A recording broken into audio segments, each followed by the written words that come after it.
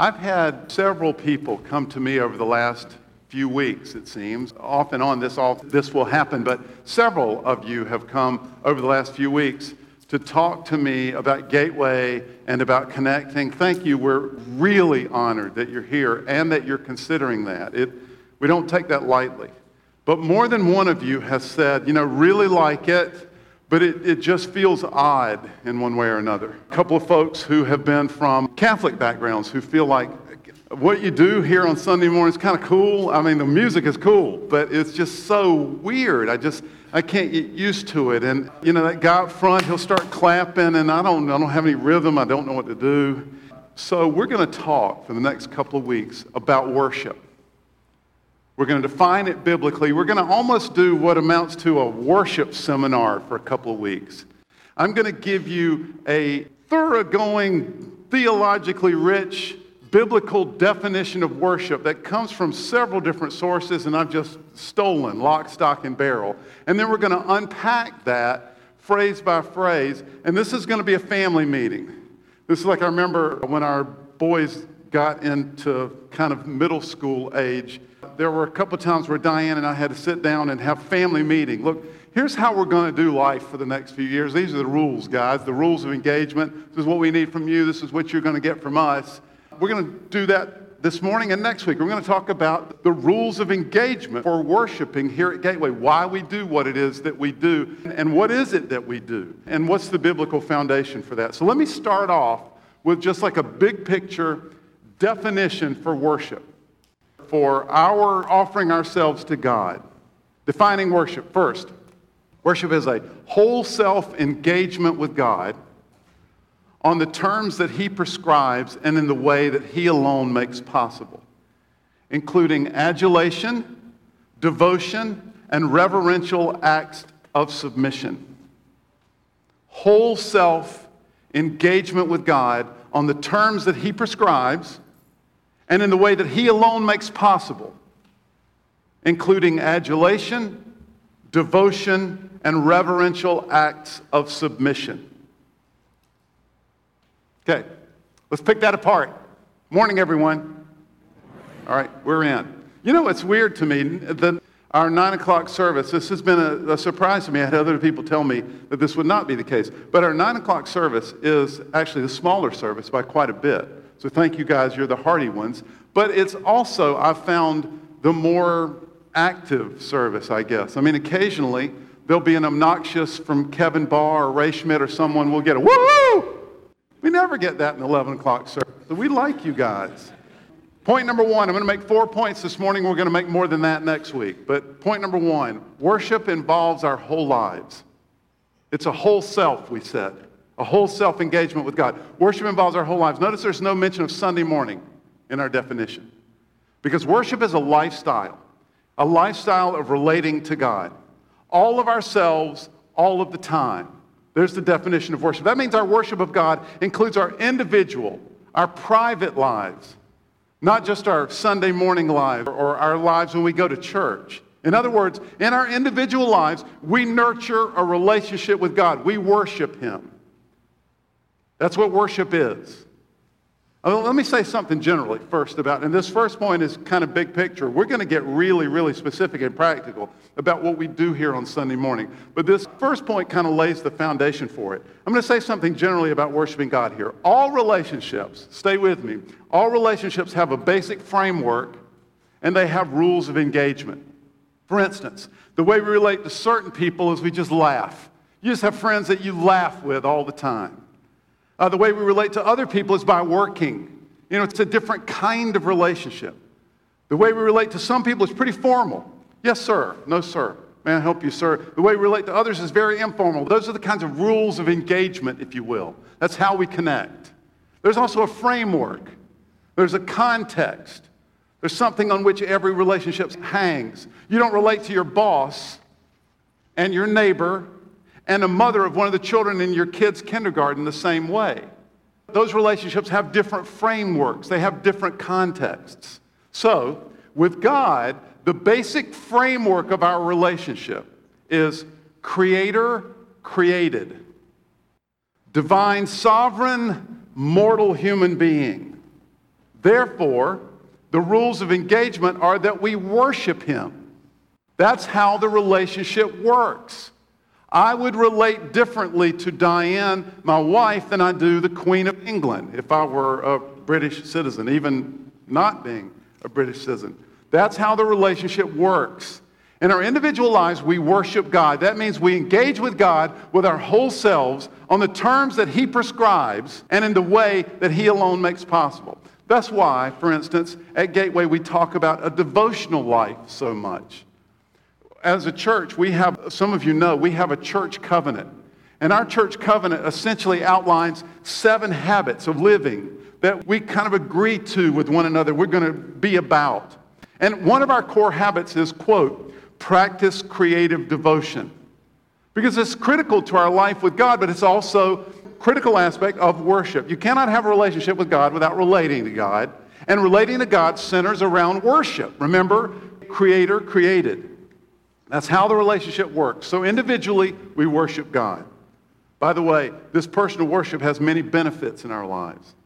I want to look at just one psalm to give you an idea of the ways that we're benefited in our personal lives by worshiping God. So I'm going to look at Psalm 84. I'm not going to read the whole thing. I just want you to get a couple of themes that fall out of this that are spontaneous responses by the psalm of the benefits that he gets from his life of devotion to God. How lovely is your dwelling place, Lord Almighty. My soul yearns, even faints for the courts of the Lord. My heart, my flesh cry out for the living God. It cries out to be in a place of worshiping God. Listen to this. Even the sparrow has found a home and swallow a nest for herself where she may have her. In other words, there is this at-homeness. There's a rest that comes to us from worshiping God. Drop down to verse 5. Blessed are those who dwell in your house. They are ever praising you. Blessed are those whose strength is in you, whose heart is set on pilgrimage. Pilgrimage to go to him, to go be with him. Worship is a place of strength. One of the Old Testament writers says, the joy of the Lord is my strength. So when we're worshiping him, when we're connecting to him, there is actually strength in that. There are times, I know all of you have had times where stress is just so heavy. Your bones get weary. Worship does. Real worship. When you really connect to God, for those of you who never have, I want to tell you this by way of testimony. Some of you know this. Real worship of God is liberating. You sense his peace. Your bones are light.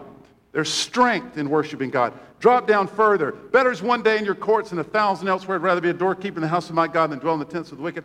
For the Lord God is a sun and shield. The Lord bestows favor. There's protection in worship. So when we worship him, we come under that relationship rightly, and there's protection there. There are benefits, many, in your individual lives when we develop the habit of worshiping him, because worship is a whole self engagement with God. We worship God with our whole lives. That includes our individual lives. However, our relationship with God also includes a corporate dimension as well, a public dimension, if you will. We worship God together. This is why we encourage gathering together here on Sundays and other times. We don't have enough time to go through the biblical exhortation to do that. But something happens here when we're together that cannot happen for you when you're alone worshiping God. But let's look at one psalm that's kind of a call out for us to get together and worship him. Psalm 95 says this, "Come, let us sing for joy to the Lord. Let us shout aloud to the rock of our salvation." Let's do this together. Stand with me if you would. We're going to say this part of this psalm together. Ready? Psalm 95. "Come, let us sing for joy to the Lord. Let us shout aloud to the rock of our salvation." Hold on there for 1 second. Notice not only is this a call for us to worship together, but it also gives us some elements of what happens in a worship setting. Let's keep going. "Let us come before him with thanksgiving and extol him with music and song. For the Lord, in his hands are the depths of the earth, and the mountain peaks belong to him." He can't help it. He goes from this call to worship, and here's what we're going to do in worship, and he immediately launches in to talking about, we'll get to this in a little while, but talking about how awesome God is. Keep going. "The sea and his hands form the dry land. Come, let us bow down in worship. Let us kneel before the Lord our Maker. For he is our God, and we are the people of his pasture, the flock under his care. You may be seated. We don't do a lot of kneeling at Gateway. That's temporary, you guys. Many years ago, John Elliott, who's not only a great guitar player and bass player, but he's also a carpenter, he built me this awesome kneeling bench. And we lost it in the move from over there to over here. Sorry, John. We're going to have to redo that, and ultimately I will see half of this room lined on some Sunday mornings with kneeling benches, because this is an appropriate posture in worship. I'm getting ahead of myself. We'll get there in a minute. By the way, one of the primary purposes for us gathering together in worship is corporate encouragement and strengthening. I'm going to say that again.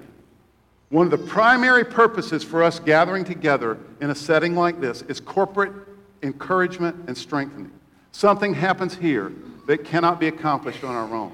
I want to read you from a great book on worship. It's a guy named David Peterson. It's called Engaging with God.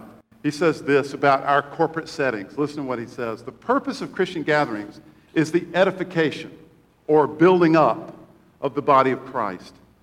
We minister to one another as we teach and exhort one another on the basis of his word, using the gifts that the Spirit has given us in the way that Scripture directs us.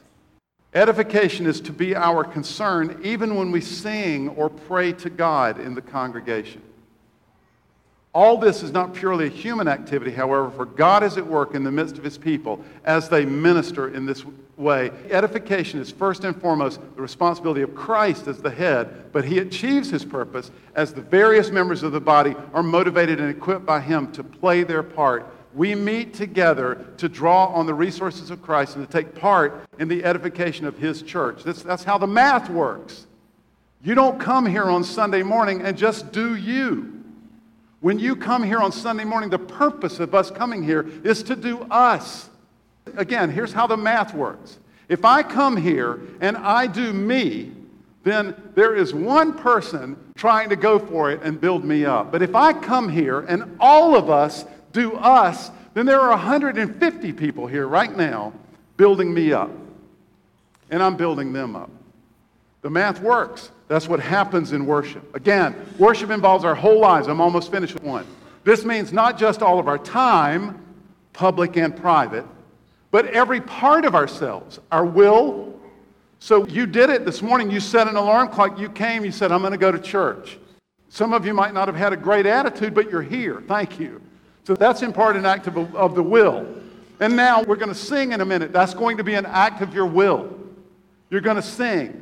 And you're going to make declarations as you sing. And you're listening now as an act of your will. You're opening yourself up. Also our mind, our emotions, even our bodies are involved in worship. This is true when we're alone and when we're together. Think of what we heard in Psalm 95. Let's sing, let's bow down, let's kneel, let's acknowledge with our minds, he says at the end, that he is God and we are not. Every part of ourselves is involved in worship. That's why some of the songs that we sing, Jordan pointed this out the other night and we were talking about this. That's why some of the songs that we sing here on Sunday morning are emotional. What's the chorus of Reckless Love? Oh, the overwhelming never. It's just an emotional, oh, that's not, we don't usually greet one another like that. Oh, sometimes our songs are emotional. Sometimes they're cerebral. Sometimes they're filled with ideas about God. That's not accidental. This is our attempt to engage all of ourselves. That's also why our worship involves our bodies. Again, kneeling, standing. A little while ago, Jordan got us clapping. We didn't do it very well and we didn't do it very long. But our worship involves our clapping. It involves our bodies. It wigs out Protestants. If you were raised in a good Bible Belt Baptist church like I was when I was a little kid, you are just kind of weirded out sometimes by when you see Catholics do the sign of the cross. Father, Son, Holy Spirit. That's really a beautiful physical demonstration. By the way, did you know, according to Wikipedia, as I'm watching YouTube videos in my life experience, it doesn't really work that well, but Catholics do it open-handedly. To say that they're open to God, listen to the theology in this. This is thought through. To say that they're open to God and to represent the five somethings of Christ. Sorry, Jesus. Orthodox do it with 2 fingers and a thumb. And that's to represent the 3 wounds of Christ. when they're doing this. Father, Son, Holy Spirit. What a beautiful physical representation. And what a testimony. You know, baseball hitters, after they've hit a home run, you know, they come trotting home and doing that. That's a testimony. I think Protestants should do this more. Some Lutherans do it. Some Presbyterians do it. Low school people like Gateway, we never do this. But if you want to come in on a Sunday morning, if it's going to make you feel more comfortable, to come in, what an awesome thing to come in, do one of those things when you walk into worship and come sit down. And when we end prayer, and Jordan says, in Jesus' name, amen. If you went like that, I don't want anybody in here, okay, let's get it out of the way. Everybody on three, we're going to say, what in the world? 1, 2, 3. We're not going to have any of that. Worship, in other words, involves our bodies. We make up ways to say to God, I'm in, I'm yours. Sometimes when we're singing, we'll be doing this. And there are others who are going, that guy's awesome, I wish I could go for it. Why don't you? There are others of you going, that's flat out weird. On three, we're going to say, that's flat out weird. 1, 2, 3. No more of that. It's not weird. It is a very appropriate biblical, physical response to whole self-engagement with God. By the way, music is just one form of worship. There's prayer, there's offering, there's service as an act of worship. There's responsive reading. We'll do that sometimes here on Sunday mornings. There's dramas. We've occasionally had dramas. There's art. Nathan Tosco one Sunday drew a picture for me. The next Sunday we put it on the screen and we had Nathan explain how it connected to the sermon. Our work is a form of worship and testimony. When we testify, we do that a lot here on Sunday morning. We're going to have someone give a testimony in just a minute. So we're going to sing a song in a second, but Jordan, comments that lead us into this next song or about where we are? Just kind of want to hit on one of the points that you were saying. I read this a couple years ago at Gateway and haven't since. Just want to acknowledge that we come from a lot of different backgrounds here and a lot of different styles of worship. So you will see people clapping their hands, and clapping is an act of joy, celebration to the risen one. The Bible's full of celebration. In fact, the Old Testament calendar was built around celebrating God's faithfulness. Psalm 47 says, "Clap your hands, all you nations. Shout to God with cries of joy." You'll see people lifting their hands in worship. That's a sign of adoration or honor. It's a posture of dependence, a posture of surrender. Psalm 63 says, "Because your love is better than life, my lips will glorify you. I will praise you as long as I live. In your name I will lift my hands. My soul will be satisfied as with the richest of foods. With singing lips, my mouth will praise you." And Psalm 134 says, "Lift up your hands in the sanctuary and praise the Lord." So even these physical expressions are very biblical, and we bring them to our modern and contemporary worship. So just one point that I would like to make is, as we're playing and singing up here, sometimes we have points where we're just playing our instruments and there's no singing. And that's not a point to sit there and start waiting for us to sing. Though these songs and the lyrics in them are biblically based, they are not the Bible, and they are guides for us to help us enter into worship. So if there's empty space or just instruments, use as a time to individually get in the right mindset, to sing your own lyrics that are coming to your mind, or your own melody. That's a time for you to worship in this space on your own. It doesn't have to rely on the words that we're singing in that particular song. Nate, what would you add? Just that you don't have to be a great singer to partake as well. I think a lot of folks probably feel like, they don't want to sing out because maybe they don't. And by the way, I count myself in that group. We're not all as talented as Ed here.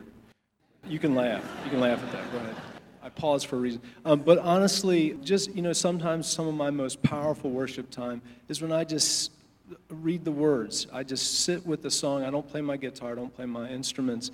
And I just read what the song is saying. And you can do the same thing. Okay, let's stand together. I've got 3 more points to make, but they're all much shorter than that one. That was to give us the kind of general introduction. So let's try a song. We're going to do a song that's familiar to a lot of you. If it's not familiar, then as Nate said, and by the way, I'll say this again during our time together, music's not the only element of worship, but it's a dominant part of our worship setting. And we pick songs, one of the criteria is, do we like it? And this is a song we like. So this is a song called 10,000 Reasons. Really, really rich lyrically. I want you to use this as a time to try to dive into what we're singing about. So each of us individually and together. Remember, our purpose when we come together is to edify and strengthen one another. So let's do it.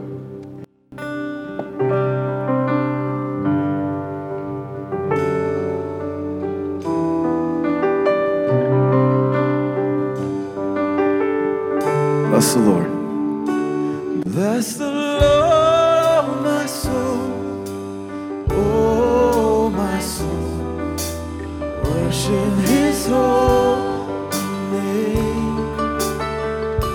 Sing like never before, oh my soul, I'll worship Your holy name.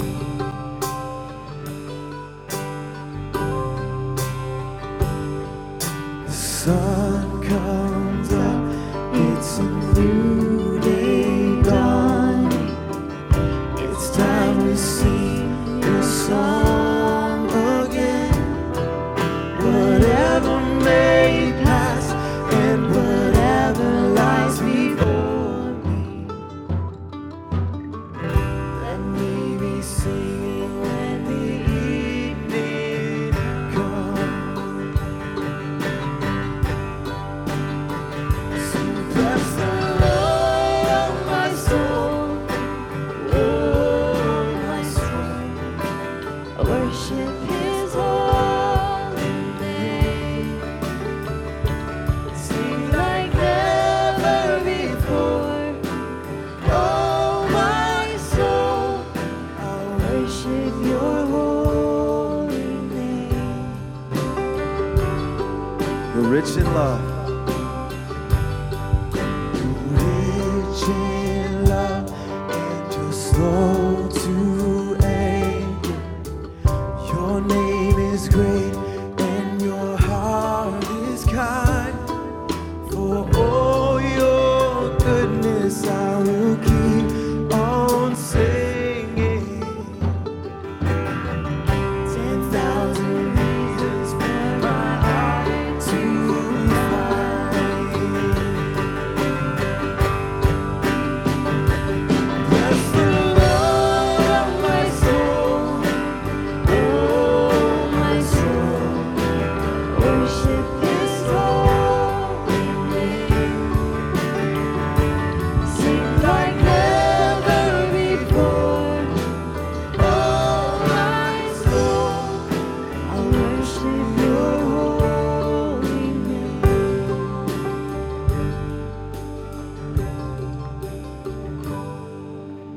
On that day when my strength is failing, the end draws near and my time has come. Still my soul will sing Your praise unending. 1,000 years and then forever.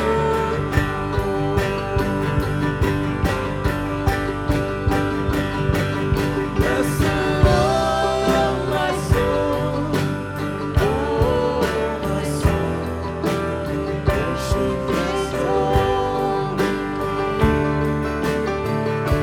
Sing like never before, oh my soul, I worship Your holy name.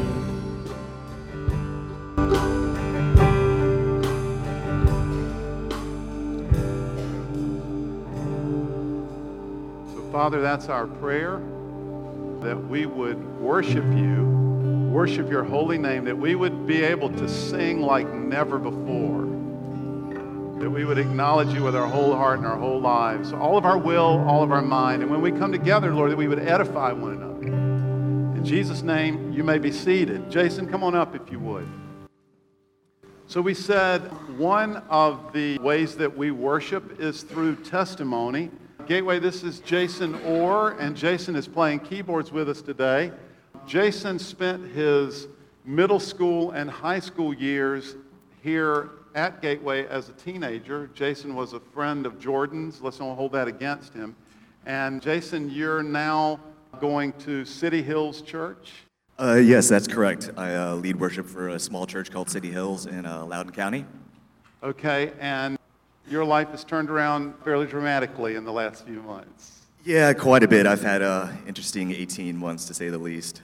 Jason's church did a video of Jason, and I want us to see that now. So let's watch this video, and then I've got a couple of questions for Jason.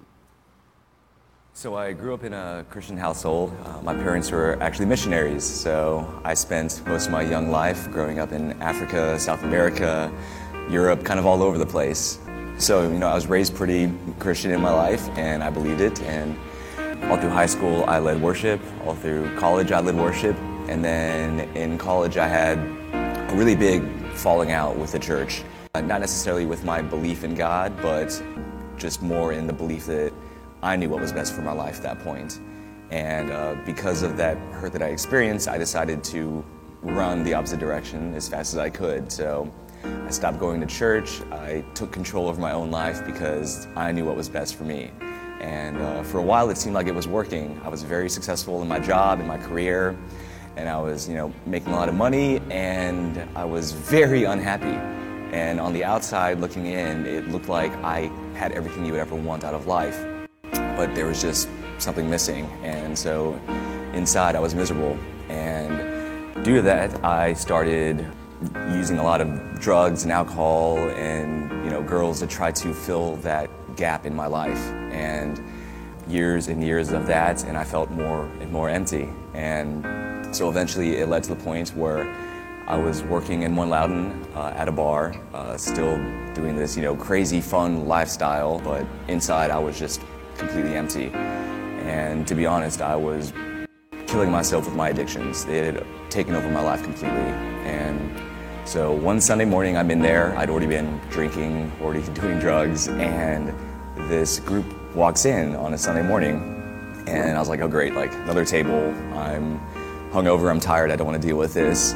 And I hear them singing this really cheesy early 90s worship song, and of course, I wanted a better tip, so I was like, hey, I know that song.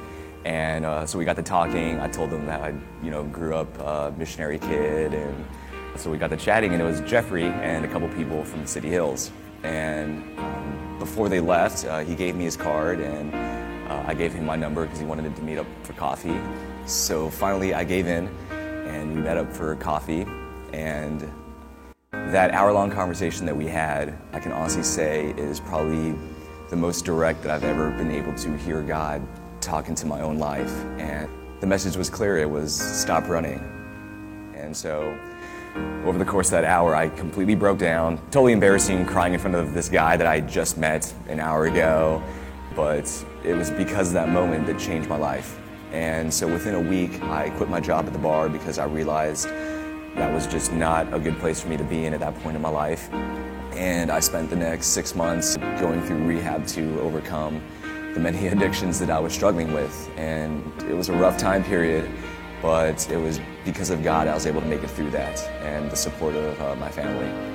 And so the direction my life has taken since then is just unbelievable. If you were to look at my life a year ago, I was this just drug-addicted, unhealthy bartender living a crazy partying lifestyle. And in less than a year, I went from that to being healthy. I've got an amazing job now that I never thought I'd be able to get.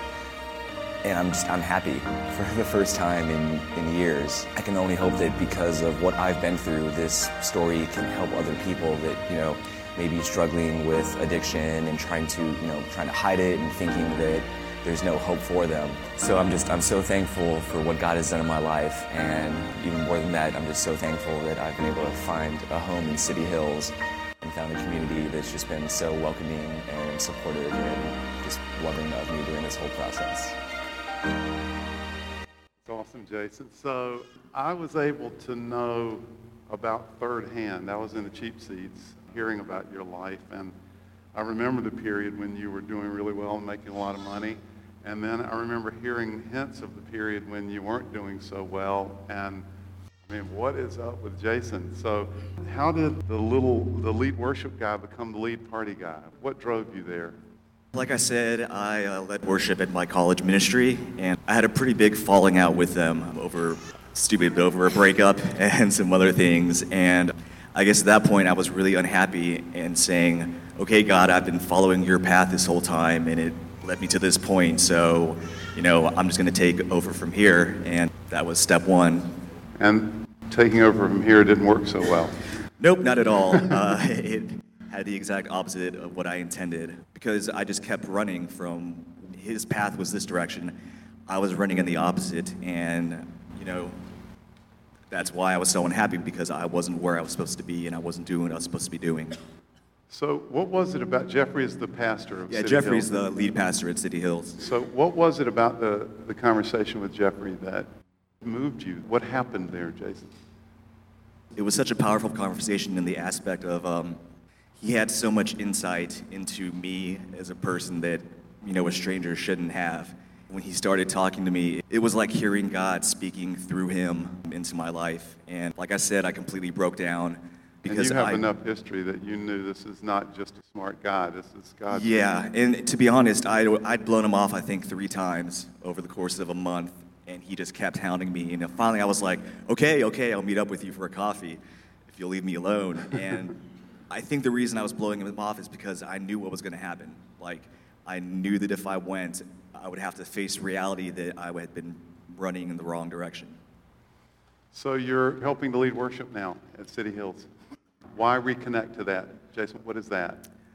Honestly, it's just, I just rediscovered my love for music. I hadn't done music in a long time, and I just realized that God has given me certain talents and abilities, and for me, this is my way of being able to give back and, like you said, worship Him. And, it's my honor to be able to play every Sunday and other people into worship, because if I can just help one person, touch God and feel His touch, it makes it worth it for me. And so, yeah, it's been great getting to lead worship for them.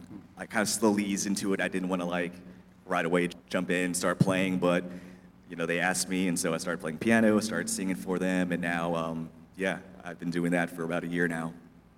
Thank you, Jason. Let's give Jason a hand. Let me make 2 more points about worship. Second point about worship that involves our definition. Let's get the definition again. Whole self-engagement with God on the terms that He prescribes and in the way that He alone makes possible, including adulation, devotion, and reverential acts of submission. So, second point, the Scripture calls for worship that is true as opposed to false. It may seem obvious, but don't snooze on that. In other words, it must be done in the way that He prescribes. Scripture calls for worship that is true as opposed to false. In other words, there's a right way and there's a wrong way to worship God. Look at that quote. Isaiah 29:13 says, "The Lord says, these people come near to me with their mouth and honor me with their lips, but their hearts are far from me. Their worship of me is based on merely human rules they have been taught." In other words, they're going through the motion of worship. They've gotten up on Sunday morning, they got dressed, they came, but it's not the real deal. It's false. Genesis 4 tells the story, some of you know, of 2 brothers, Cain and Abel. They both bring offerings, sacrifices, in acts of worship to the Lord. But God finds favor with Abel's offering and not with Cain's. There's such a thing as wrong worship. Some of that has to do with our hearts, of course. That's what God's saying through Isaiah here. We must be, number 1, sincere and authentic. We must be, number 2, understanding of what we're saying and singing and praying. It's the mind, remember. And number 3, we've got to believe it. Our hearts have to be right in order for worship to be right. But it's also true that some of the rightness of our worship is about logistics. It's about mechanics, but how we do it.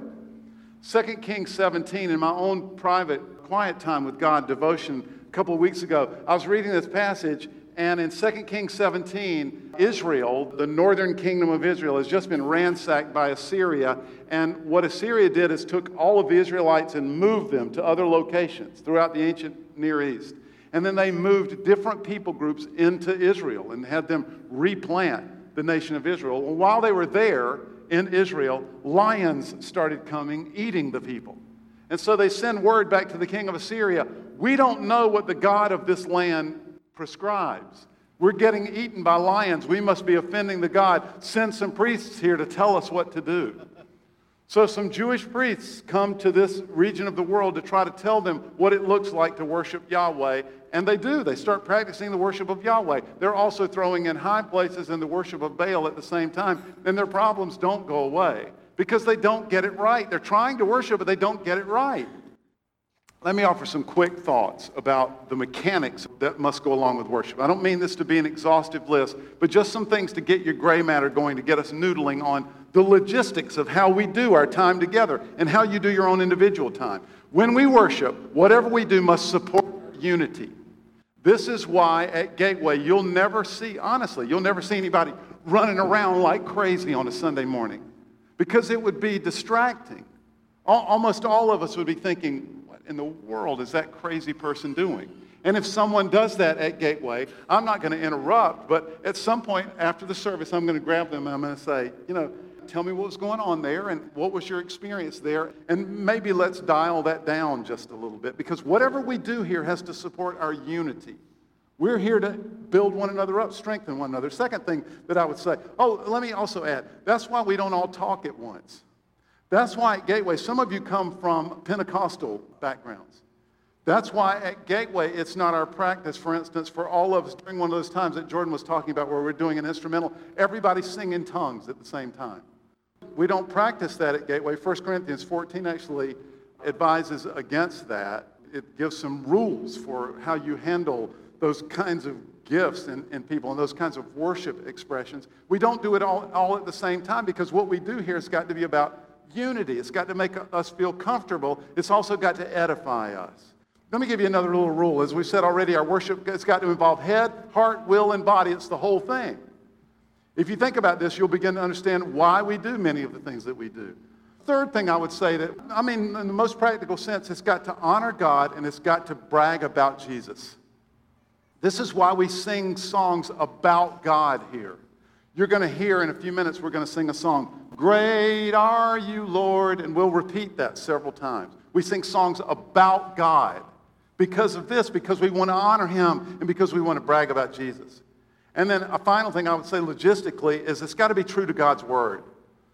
For some of us, I know that what happens here feels weird, and I get that. I want you to feel comfortable feeling weird.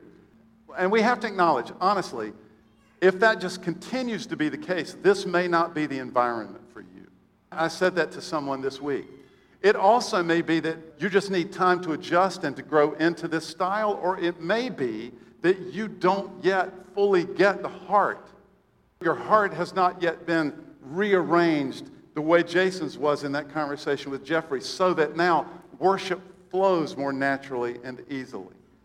But the ultimate question for us, you have to know, is not whether or not you or I feel comfortable. The ultimate question for us is, what does the Bible say about it? That's always going to be our guide. The fact that worship must be done in the way that He prescribes is why we are so serious about what we do and why we do it. I want you to know we think through what we do. We're very intentional about the songs that we sing. We're intentional about the elements that we add to worship and why we add them and when we add them. And this is why theology is so critical to worship. Theology is just how we think about God. This is so critical to worship. Worship and theology go hand in hand. Let me give you an example. This is especially for those of you who come from a Catholic background, and a little explanation for all of us. For example, for Catholics, the sacrament, the Eucharist itself, is the centerpiece of worship. And everything that happens in a Catholic Mass happens leading up to the sacrament itself. This is because Catholics believe in a doctrine called transubstantiation. And I say Catholics, of course, are brothers and sisters in Christ, but we disagree dramatically about this doctrine. Catholics believe in transubstantiation. They believe that when the priest takes the bread and lifts it up like that, he's lifting that up because it literally, at that point, becomes the body of Christ.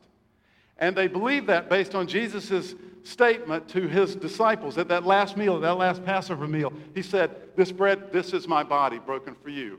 Well, doesn't that seem obvious? But the way Protestants would respond to that is, obviously that's just a metaphor. He's saying the same thing there as when he said, I am a gate. He's not a gate. He's just using an example. We believe the same thing about those words when Jesus says, "This is my body." He's using an illustration of metaphor. This is an example, but Catholics take that very seriously. So they believe that the experience of the Eucharist itself, the bread and then the cup, when the priest lifts it up, that is literally how they experience Christ in the closest, most profound way. They literally ingest him in the Mass. So, because of that belief, that becomes the centerpiece of their worship experience. Well, for most Protestants, historically, and for us here at Gateway, really the spoken word is the centerpiece of corporate worship because God's word, we believe, and we believe the word teaches that, God's word is the primary way by which we hear from him. And in hearing from him, we experience him. And in experiencing him, we grow. So we make this the centerpiece of our worship experience. All of that is just an illustration of how much theology and worship go hand in hand and why we do what we do here at Gateway. Third point, true worship is our response to God's activity on our behalf. True worship is our response to God's activity on our behalf. I want you to look at these verses from Acts 17. From one man he made the whole nations, they should have the whole earth, and he marked out their appointment. God did this so that they would seek him and perhaps reach out for him and find him, though he's not far from any of us. For in him we live and move and have our being, as some of your own prophets have said, we are his offspring. God has done what he's done so that we might seek him. Scripture makes it clear that God has shown us who he is through creation, through our own thoughts, through our experiences of him, and primarily in Jesus. The book of Hebrews calls Jesus the exact representation of God's being. But after revealing himself to us, what did we do? We rejected him. And having been rejected by human beings, what did God do? He came after us still. Repeatedly, he wooed us and sought us and finally died for us. In this activity, he creates worship in us. And here's how it works.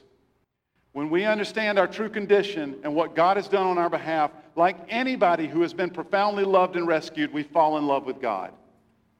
And because of the nature of our relationship, remember, Creator created, we worship him. When we come to understand who we are and what he's done on our behalf, we fall in love with him and we go to relate to him, and in relating to him, the way we relate to him, remember the framework and the rules of engagement, is we worship. Daniel Block puts it like this: true worship involves reactive communication. We could not worship God acceptably if he had not taken the initiative both to communicate with us and to open our eyes to his communication, whether in creation, history, or Scripture. True worship is our response to God's activity on our behalf. All God's people said amen. This is why we sing songs about God's word to us, both about how he speaks and about what he says. This is why we also sing so many songs about what God has done on our behalf. In fact, this may be the main theme of our singing, what God has done on our behalf. Let me make a specific comment about worship elements here. When we ask someone to pray, for instance, on Sunday morning, and some of you may have been asked or you may be asked at some point, we often give you a theme. And we sometimes even suggest specific wording that you can edit or do with whatever helps you. This is to keep the prayer in line with the themes that we're talking about for today, so that our worship flows, so that we can edify one another. The same for the songs we sing. The first criteria we use for picking the songs that we sing is, do we like them? Is it moving? Is it fun to hear and sing? But it also must pass through the criteria of the themes that we've talked about so far, and then the theme for today. And I'm going to have Jordan next week tell us more about how he picks songs. Okay, let's take a break. Let's stand together. So let's do verse and chorus of Come Thou Fount before we go in. Come Thou Fount of every blessing, tune my heart to sing thy grace. Streams of mercy never ceasing, call for songs of loudest praise. All right, choir, let's try this.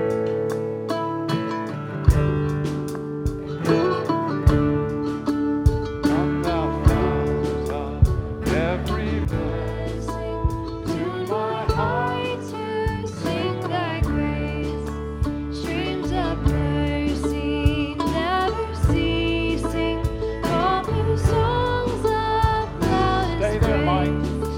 that again. Come thou found. Come So, thou hold on, Cassie. So this is an invitation for God to come and join us, right? So we're going to sing inviting him to come. And we're saying things about him as we sing and invite him to come. Let's try this again. Come. Come thou fount of every blessing, tune my heart to sing thy grace. Streams of mercy never ceasing, call for songs of loudest praise. Teach me some melodious sonnet, sung by flaming tongues above. Praise the mountain fixed upon it, fountain of thy redeeming love. Verse 2. Let's do verse 2.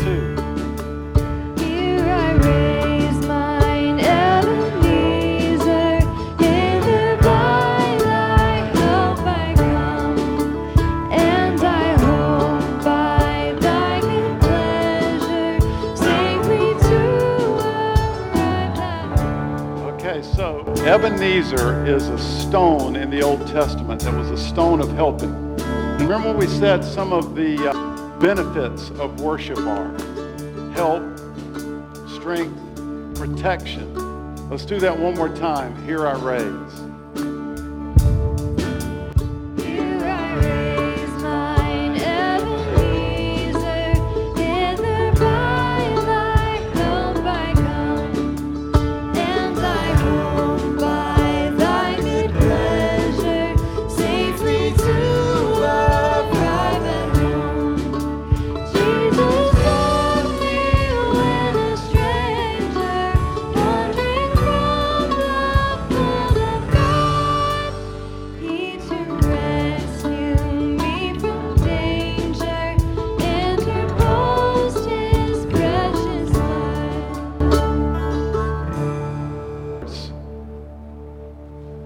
We're going to read this. Give us a little bit of music, Jordan. Okay, choir. Oh, to grace, how great a debt.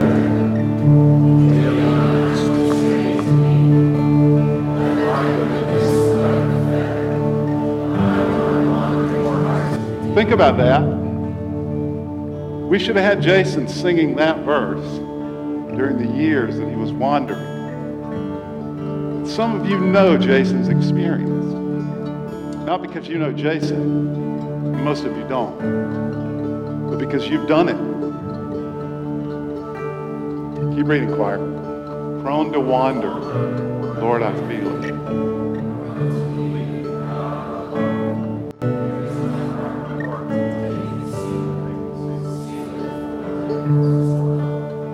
Maybe seated. Our last point in worship is that true worship includes the adulation of the true God. And now we get into the practical part, or we begin to. True worship includes the adulation of the true God. The words usually associated with this aspect of worship in the Bible are praise and thanks. Just an example, look at this verse from 2 Chronicles chapter 7. When all the Israelites saw the fire coming down and the glory of the Lord above the temple, they knelt on the pavement with their faces to the ground, and they worshiped and gave thanks to the Lord, saying, He is good. His love endures forever. Adulation means excessive praise. It means excessive admiration. We are excessive in our thanks and praise to God. In our worship, we go above and beyond to express this to Him because of what He's done for us and because of who He is. So there are various forms of thanks and praise mentioned in the Bible. One form that's consistently mentioned in Scripture is singing. You'll hear it over and over in the Psalms. Two, another form in Scripture is playing instruments. You remember in Psalm 95 that we read earlier, there was the mention of singing and of playing instruments. This is part of the reason why music is so central to our worship setting here on Sunday mornings at Gateway. And by the way, we also use music because music, for many of us, is the language of our hearts. Another scriptural form of thanks and praise is shouting. We don't do that much here at Gateway, not because it's inappropriate, just because it's not part of our culture yet.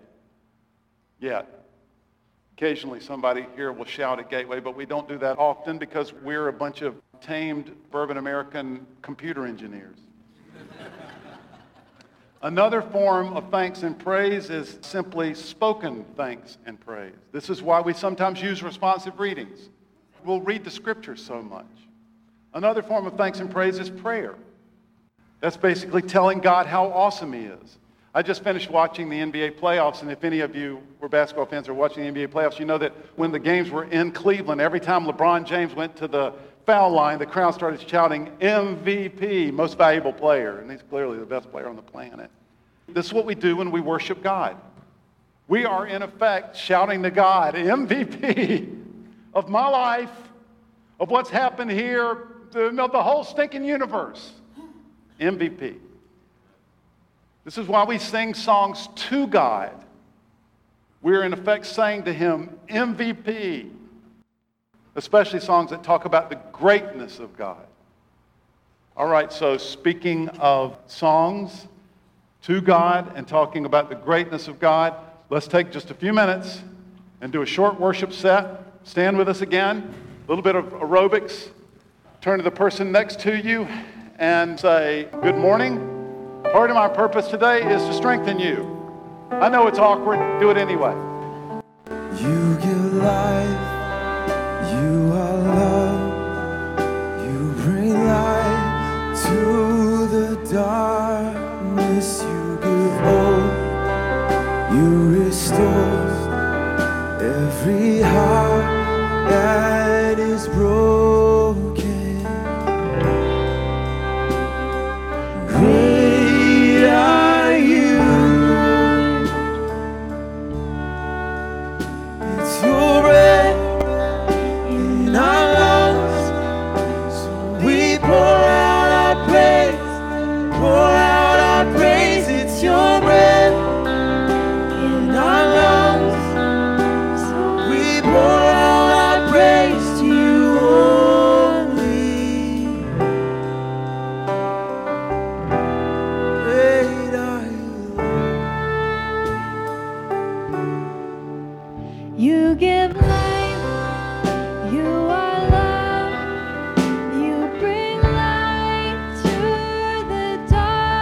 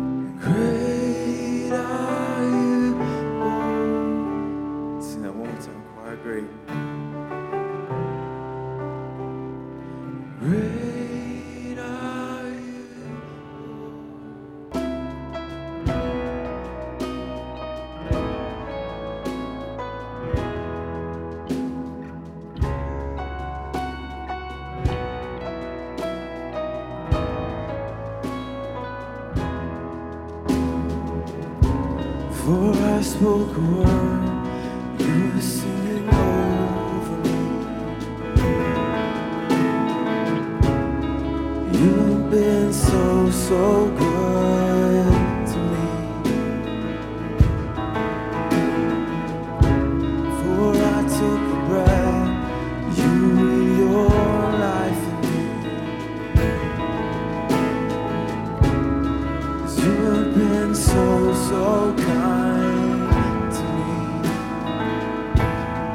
Oh, the overwhelming, never-ending, reckless love of God.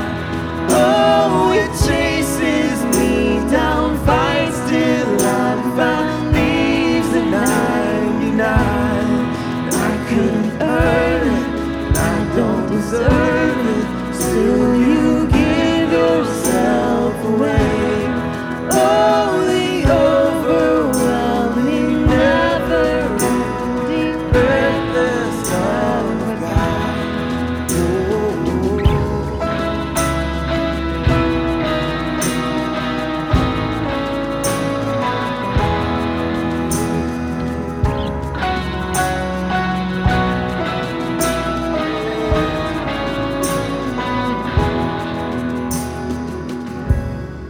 I was your foe, still your love fought for me. You've been so, so good to me.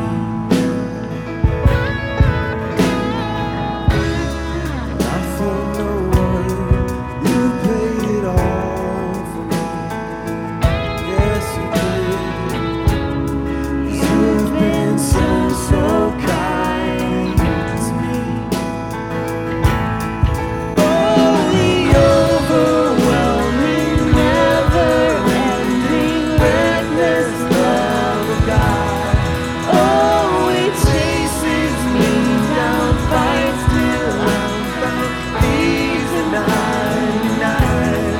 I couldn't earn it, no, I don't deserve it. Still, you give yourself away. Oh, the overwhelming, never-ending love of God.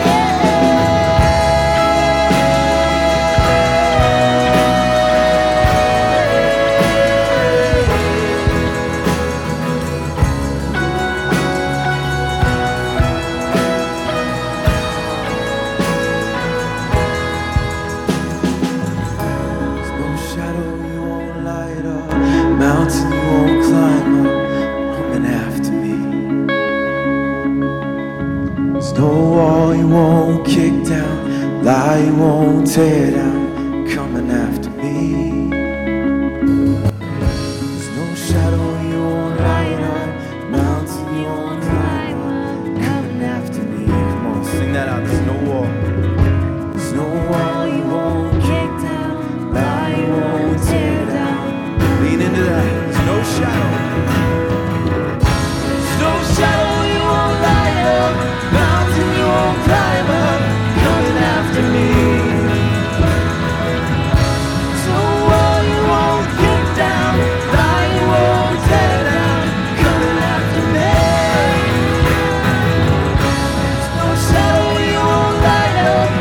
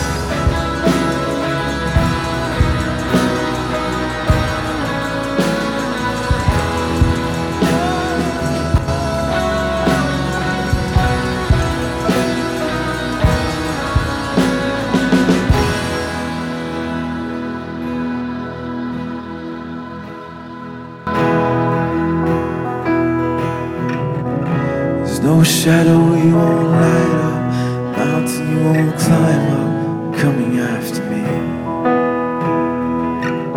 There's no wall you won't kick down, lie you won't tear down, coming after me. There's no shadow you won't light up, mountain you won't climb up, coming after me. There's no wall you won't kick down, lie you won't tear down, coming after me.